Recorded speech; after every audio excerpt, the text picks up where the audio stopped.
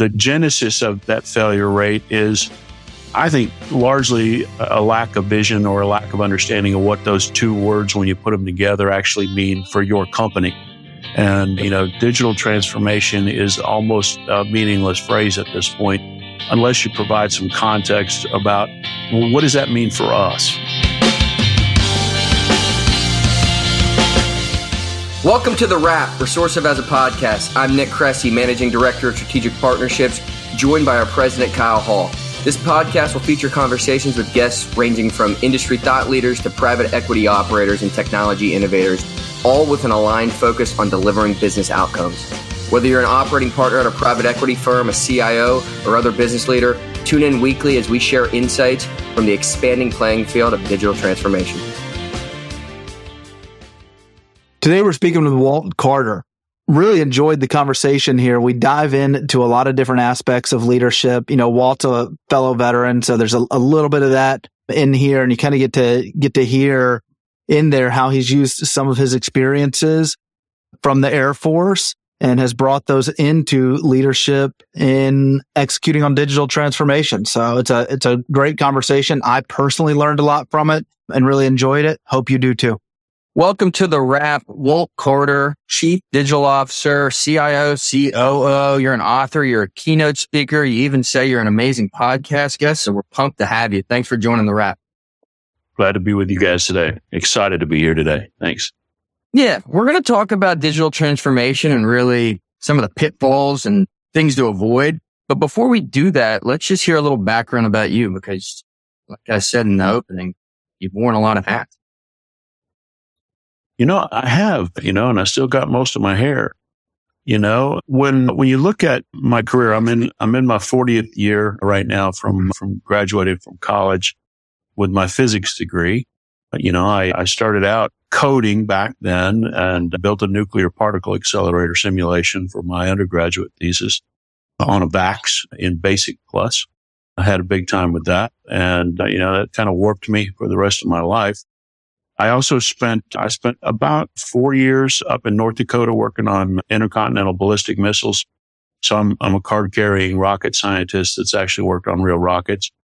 And then, I spent 3 years doing airborne command and control on a mission called Looking Glass for SAC headquarters, and then up to NORAD headquarters for about a year. And I got out of the Air Force in 1992 and went into corporate, mostly IT jobs and mostly leadership roles over the intervening years. And I'm now at my third mortgage company as a chief digital officer and CIO. At the last two, I was CIO and CMO. And as you pointed out, Kyle, early on, or Nick, I was a chief operating officer before that. So I get to span lots of different roles, and I have the kind of curiosity and passion that lets me dive into stuff and then take things on quickly. I've always been able to learn fast. It's a superpower of mine. And, and I'm curious, right? I want to understand how things work. And that's actually what led to the book. A couple of years ago, I put a book out on change leadership. And I felt like, near the end of my career, I want to let the young guys know the scars that I have and how to avoid some of them. And especially doing big change implementation, software implementations. The thing I start with on digital transformation is it's not about the technology. It's always about the people. And you guys can just kind of dive into that from there. I'll also add, I'm married for 34 years to the beautiful Eileen Politti. I have 4 children, all of them grown and mostly gone from the house at this point. I have one grandson that is 4.5 years old, and he keeps me very young. And so, I got a full life, a lot of stuff going on. Yeah, it's exciting. A stat you referenced when we were doing our prep is, look, 70 to 80% of digital transformation projects fail in some way.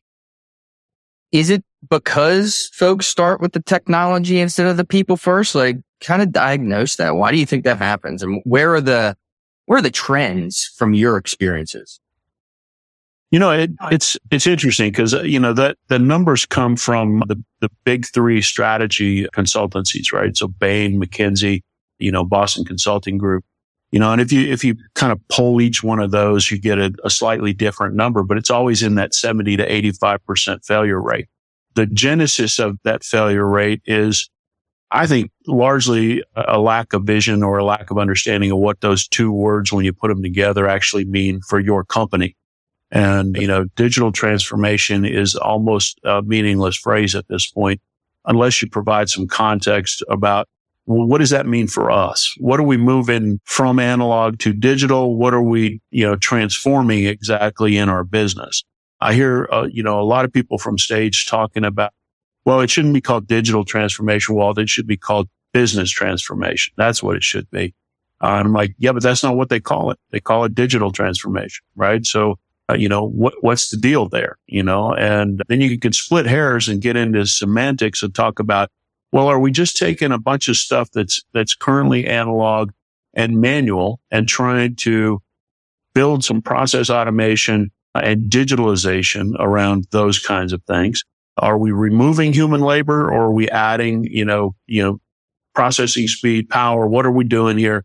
How do we do it? And, and then you throw that transformation word in there, and that all of a sudden shifts it from just a project or a program to do some kind of improvement or add some automation to, well, we got to make a substantive change here from what we were before to what we're going to be at the end, right? And, it's a very powerful word, transformation.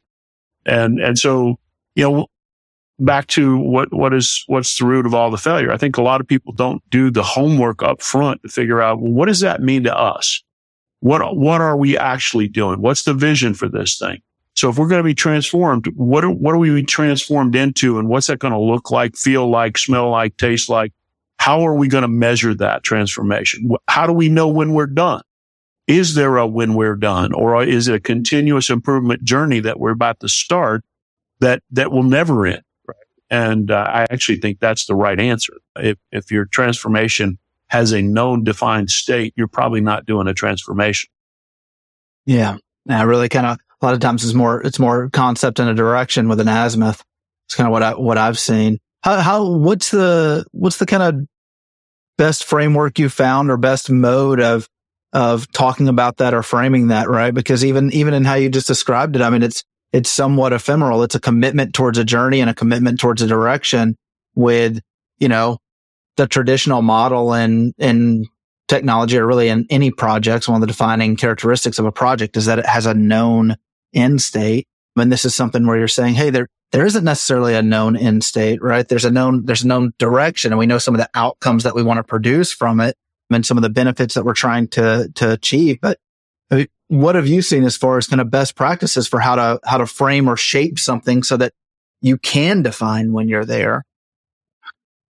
So, I use three main tools, I guess, now having done 3 of these digital transformations as a leader myself, I use 3 main tools. The first thing I needed to understand was the organization itself, right? So who are we? What are we all about? How do we deliver value into the marketplace? Right. And I break that whole organization down into 4 significant chunks. And I'm an ex-military guy, as you guys know. And so it's an acronym for me called MOAT, MOAT, that says, I need to understand the management layer, the CEO and the board perspective on this transformation. I need to understand what that means for operations, right? What are the processes and procedures, protocols that are going to change as a result of this new vision? Over on the administrative side, I need to understand, how is this going to affect the back office guys? What does that mean for accounting and finance? What does it mean for HR? All right. And then I look at, the technology layer underneath all of those other 3. And I go, okay, now how's this going to affect us? And how does this become, a value center from technology instead of a cost center? Right. Because we're going to be pushing digitalization or digital process improvements, digital automation into these other 3 main areas of our company. So I need to understand what those impacts are going to be, right? How's this going to affect the people? And that's really the most important question.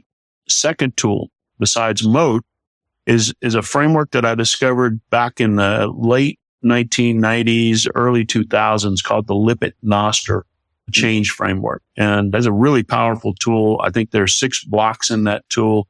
See if I can do it from memory. The first block is vision. The second block is skills, resources, incentives, consensus, and action plan. I think those are the 6 major elements of Lippitt Noster. Consensus, by the way, was added. It was one of those that came later.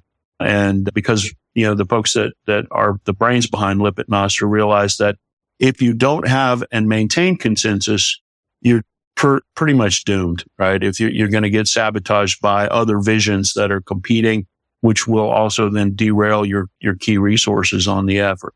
The most important block in that, to me, is always the vision block. If you have a complete, well-defined, very granular vision of what it is you're trying to accomplish with this transformation, you can make adjustments to each of those other blocks, right? Without that sweeping vision, you really can't. And without the detail level granularity of the vision, you really can't. So the bulk of the Lippitt Noster change framework really relies on the executive team. And then if you understand how change really works in organizations of people, you got to have many, many stakeholders that are, part of that constituency that are going to be affected by the change or be driving the change. They got to have a voice and a big input into the whole protocol, right? Otherwise you wind up with this fantasy from the executives that doesn't match the reality on the ground of where we're touching our customers. Somehow in the visioning, you've got to, and I call those design sprints, right? You've got to bring all of those people together and you've got to start managing to bring reality all the way into the future vision and make sure that you've got a clear chart to get there.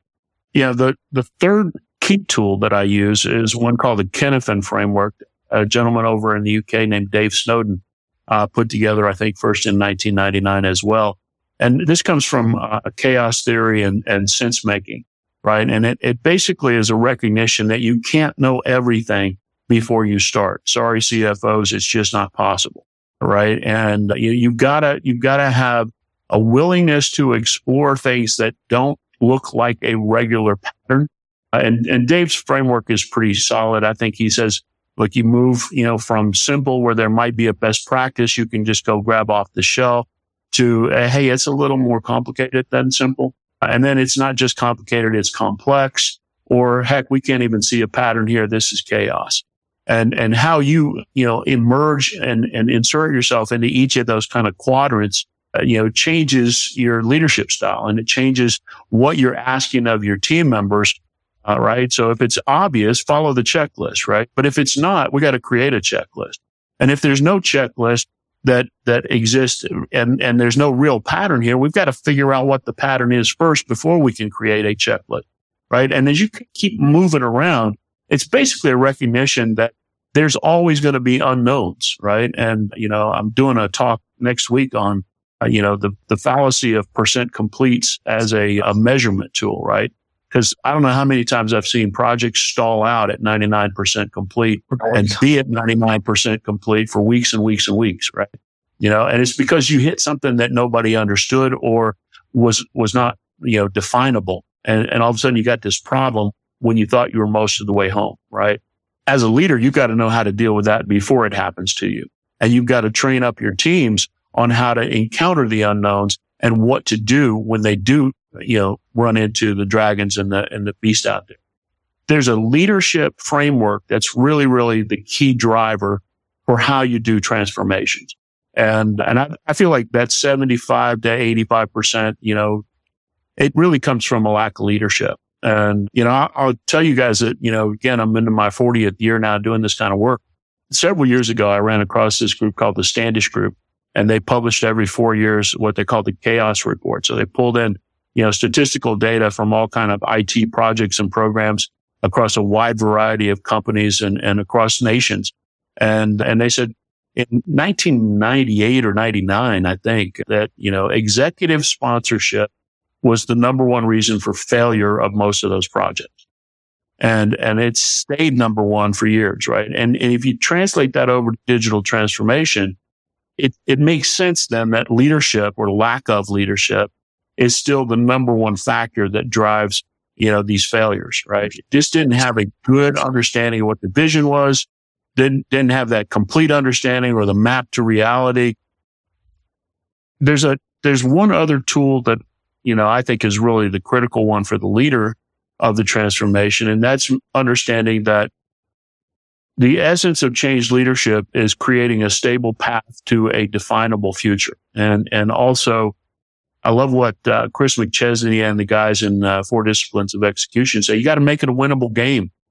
People love to win a game, right? And they don't mind playing hard if there's a winnable game that they can get to. We've got to figure out how to gamify our transformation efforts, make it a winnable game, and get the scoreboard up quickly and keep it up so everybody can see where we really are as we move toward, those finish lines along the sub-elements of that transformation. So I'm going to stop there. You guys, ask me whatever you want to ask next. There's a lot of pieces to poke into there. I mean, that was really good. I love the final piece, right, about making it a winnable game. I think one of the things we try to focus on in our engagement, but I mean, also like in my own leadership internally, as one of our core values is win together. But it's like how do you win and how does it impact at all levels, not just at the strategic level and this compelling vision about how we're going to win in the market, but how does that influence, our operations? How does it make them easier? What does winning look like there? But all the way down to the tactical level, how is this going to be a win in the day-to-day life of the team members who are participating? I want to go back to something though, because you talked about consensus and you talked about it being a later ad, and maybe it's top of mind for me because we have a certain engagement right now and I'm experiencing something, and it isn't the first time, but I imagine you've experienced it too, where do you draw the line around consensus, right? Because at some point you can spend a lot of time trying to build consensus, right? And have dissenters and spend a lot of time in one place trying to build consensus versus saying, hey, especially given kind of your comments around chaos and not being able to know the unknown, right? Like at some point you're going to say, this is the information we have. This is the direction we're going on, and like an acceptable consensus, right? I think I've seen projects get stalled, and I would even say it's maybe a kind of a poor leadership quality when consensus is too highly prioritized in that. Like in your own experience or observations, how do you kind of have that balance? Because obviously you need consensus. You need, you need your finance, department supporting it. You need operations supporting it. You need alignment. But there is this difference between alignment and consensus. There's a huge difference there. And, because you can walk out of a boardroom where everybody's just nodded up and down and said, yep, this is what we're doing. This is why we're doing it. And this is how we know we're going to be done. And we're all committed. And, and then 2 steps down the hall, I get a tap on the shoulder that says, actually, I can't do that, Walt. We got this huge compliance effort that takes precedence over everything that we just talked about. And, I just realized I'm not going to be able to, do that. I'm like, well, then you should go back in with me right now to the CEO's office and put that on the table. That was your opportunity a few minutes ago when we were in that boardroom. Well, no, Walt, you just have to go tell him. But, bottom line is I realize I can't support you. And I'm going, nope. And I'm sorry. I can't accept that. And I can't accept the responsibility for your unwillingness to actually, commit one way or the other. So we're going to walk down the hall together right now, or I'm going to walk back to your office in a few minutes with that same CEO. And we're going to have this out. We can't dance around this. This is not you're 1 foot in, 1 foot out. That's not going to work. And if you're all the way out, but you've told everybody you're all the way in, well, that's a real problem for our organization too. Right. And, I'm a CIO. I have a fiduciary responsibility just like you do. We're going to sort this out. I think, one of the things I loved about being in the military is you don't necessarily have to agree with the commander's decision, but at a certain point you salute smartly, click your heels, and you press on like it's your idea, right? You give it everything you got to make it a win, even though it wasn't your idea, right? Or that you didn't like the approach, right? But you have responsibility in the military to raise all of those issues before the decision is made. But once the decision is made, you salute and you keep rocking. The corporate world is not quite so simple, right? You kind of have to spend that time. I like your distinction though, Kyle, because, one of the other things is if you can get to that alignment, there's another phrase that I borrow from kind of my musical background. I used to spend a lot of time in high school playing saxophone in a band.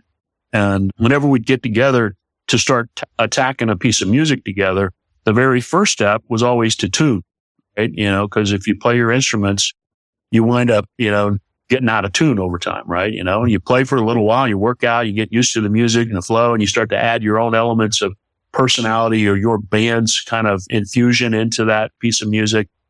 You stop and you still tune, right? Because now you played for a little while, you got to tune. I think you've got to, as a leader, you got to keep tuning for alignment. You got to make sure that everybody's always aligned all the time. And it needs to be top to bottom. So, one of the techniques I use for that is, I never brief out at the end of a meeting where we're going through elements of the transformation. I always pick somebody randomly to make sure they know what the vision is and they can repeat it still.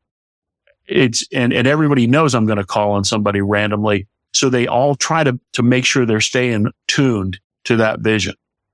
And that turns out to help a lot, right? When everybody's on the same page and they stay on the same page, it really helps the whole organization keep moving in the one direction. You mentioned something that I want to dig into a little bit here. You said it's not as simple in the corporate world as it is in the military, but think about a GFC, a ground force commander's there. There's immediate feedback if a mission's going wrong. There's immediate feedback if your guy's getting shot, if the helo's going down, whatever. In these projects, it's not so immediate. These CEOs and these C-levels as a whole are removed from those ground forces. Where should they be looking? What should they be looking out for from the people perspective to say, I got a problem brewing here, even if they think they laid out the vision clearly and they had buy-in? Yeah, I think one of the other great notions from that 4 Disciplines of Execution book is leading indicators versus lagging indicators. And, and truthfully, painfully, I have to confess that the leading indicators are really hard to figure out. But if you don't figure them out, you're always working blind, right? Again, thinking back to military days, without the eyes in the skies or the forward, controllers, you have no idea what you're about to run into, right? But just a little tip off from somebody that's running up ahead or up in the air, and all of a sudden you're very well prepared to deal with whatever comes out of the jungle, right? And, so the goal is no surprises. And that's true for the executives as well, right? How do we keep from being surprised? How do you have a project that is completely green for months at a time, and then all of a sudden it goes completely off the rails and it's unrecoverable? Well, it's because nobody knew what the right leading indicators were, right? And so all you have is that lagging indicator that says, oh crap, we're stuck here and there's no movement, right? And so when you start thinking about these leading indicators, I've seen a lot of people do it really badly. Very publicly, I think Nokia spent over $1 billion on their digital transformation. One of their key measures was how many people have attended agile training. What a joke, right? Who cares? Who cares how many people have attended agile training? What does that do to deliver value to our organization, right? The key is, are they using what they learned in the training or not?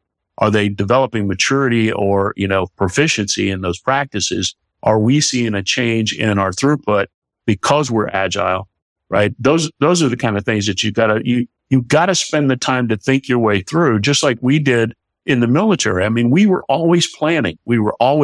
And then after every action, there's what we call an after action review, where we sit down and go, okay, what went well in our plan? What didn't go so well? What should we have just completely revisioned because it didn't work at all? Right. And we apply those learnings to everything that we're doing so that we get better and better over time. There's a continuous learning or continuous improvement loop. That's really the key to organizational excellence. If you don't build that into your culture, and you're again, kind of like I said before, you're kind of always flying blind, right? I don't know what we're good at. I don't know what we could be great at. I don't know what we're getting better at. I don't know where we suck, right? And then to your point though, Nick, I think one of the other questions that you got to ask is, who are the people that executive team ought to be building relationships with early in a big, significant program so that they can go in and get a quick gut check, right? We used to call it management by walking around, and some of the best leaders I've ever worked for were the guys that were always out there in amongst the people that delivered the value. And they would find the ones that had the most credibility, the most in their organization, and they would go query them. And, you got to be real careful too, because some people spend negative all the time and they're alarmist. So everything's an emergency. Other people, ignore the truth, until it swats them like a fly. And they're thinking, well, the sun keeps shining, right? It's going to be a beautiful day. And you're like, no, I don't need the Pollyanna guys. I need to find the people in my organization that when change comes through, everybody looks to them and goes, okay, how does Nick respond to this? Is Nick positive about this? Is Nick negative about this? Is Nick neutral about this? Because the guys that have the most influence in your organization are the ones with the most credibility. And you need to gauge them to see, how is this going? And stay away from the ones that are, kind of peak polarity guys, negative or positive. All right. And that's a good way for you to figure out what you got. Not the best, and it's not the only, but it's a really good way, because now you can jump in and you can do an intervention, right? Things look like they're going off the rails. Kyle, who's a reliable guy, just gave me 3 red flags in a quick, 5-minute burst. I'm going to have to go dig in here, right? And again, over the years, I've had a lot of project managers and program managers that want the report to look good. And so the status report looks good, right? And you kind of have to strip that down every once in a while and just say, look, nouns, verbs, names, all right? And I need stoplight reporting. And I don't really care about the green stuff. You don't even need to show me that. Show me what's going off the rails that's turning orange, and show me the stuff that's red where I'm going to have to spend money to get it back on track. Yeah. That's what we're talking about. Yeah. Between that, some strip down reporting, and then kind of, what you're really talking about is kind of this concept of scouts out in the organization, and trust but verify, right? Kind of those couple of those things together, and you do a pretty decent job of being able to see things early and often. Well, unfortunately, we only have so much time here. I'll say, I think we did a pretty good job of not ending up only talking about like our respective military experience and its application to our jobs now. We could probably do a whole nother podcast on that, because there's a ton there, right? I mean, I hear it in what you're talking about. Obviously, Nick and I talk about that fairly often, but really appreciate having you coming on today. And, that's a wrap. Hope you guys enjoyed that. Really liked Walt's perspective on a couple things. But we were talking, Kyle, and since he was military, I'll continue down the GFC route. So, you have that ground force commander, call it the CEO. Then you have the people that are kicking the doors in, that are actually doing the missions, right? And that's going to be your middle management, and that's going to be the rest of your workforce. In your experience, when we're working with these 2, 3, $10 billion companies, we are very often aligning strategically with the CIO, the CPO, the CFO. But our work is done, and really our temperature check on how these projects are going way down the chain of command. What are you looking for? What are you listening for? Because even us, as much exposure as we have over a 6, 12, 18-month engagement, we don't get to talk to everyone. But what are you listening for? Because those lead and lag measures during a beefy transformation are really challenging. Well, I think the thing that's interesting is, the way Walt framed up being able to have those people in the organization that can be trusted, who maybe they're not your PM, maybe they're not your program manager, your project manager. They may not even be in a director role, right? It may just be these feelers that you have out there. And I kind of put a name to what he was describing and called them scouts. But, I think the thing we've seen in some of our engagements, and the way we've even been shoulder tapped with some of the CIOs that we work with, is, in one-off capacity where they'll pull one of our consultants aside or one of our senior consultants aside or our implementation manager to get an independent feel for how a project's going or even how they're operating. It's one of the, call it an advantage, and maybe just call it a different perspective. But, at any given time, we're doing this across dozens of companies. Right. And people only know what they know. And oftentimes their heads down on, their own operations, their own environment. and don't get that outside independent perspective about, hey, like, are we moving faster than other companies do? Are we moving slower? Are the things that we consider constraints, are those also constraints that other companies have, or do they work around them differently?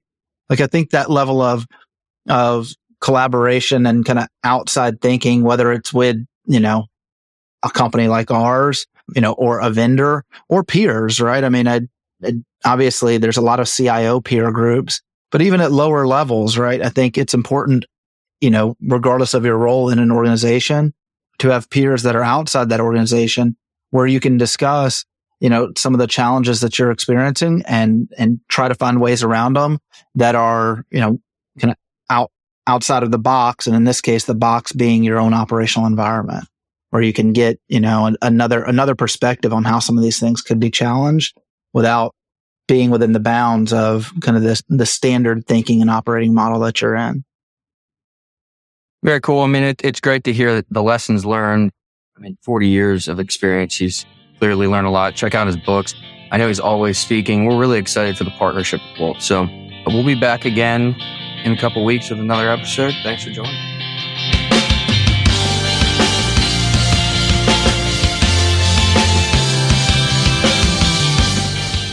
Thanks for listening to The Wrap, Resourcive as a podcast. For more information about Resourcive and how we are creating value for our clients, find us at resourcive.com or reach out to us directly at thewrap@resourcive.com.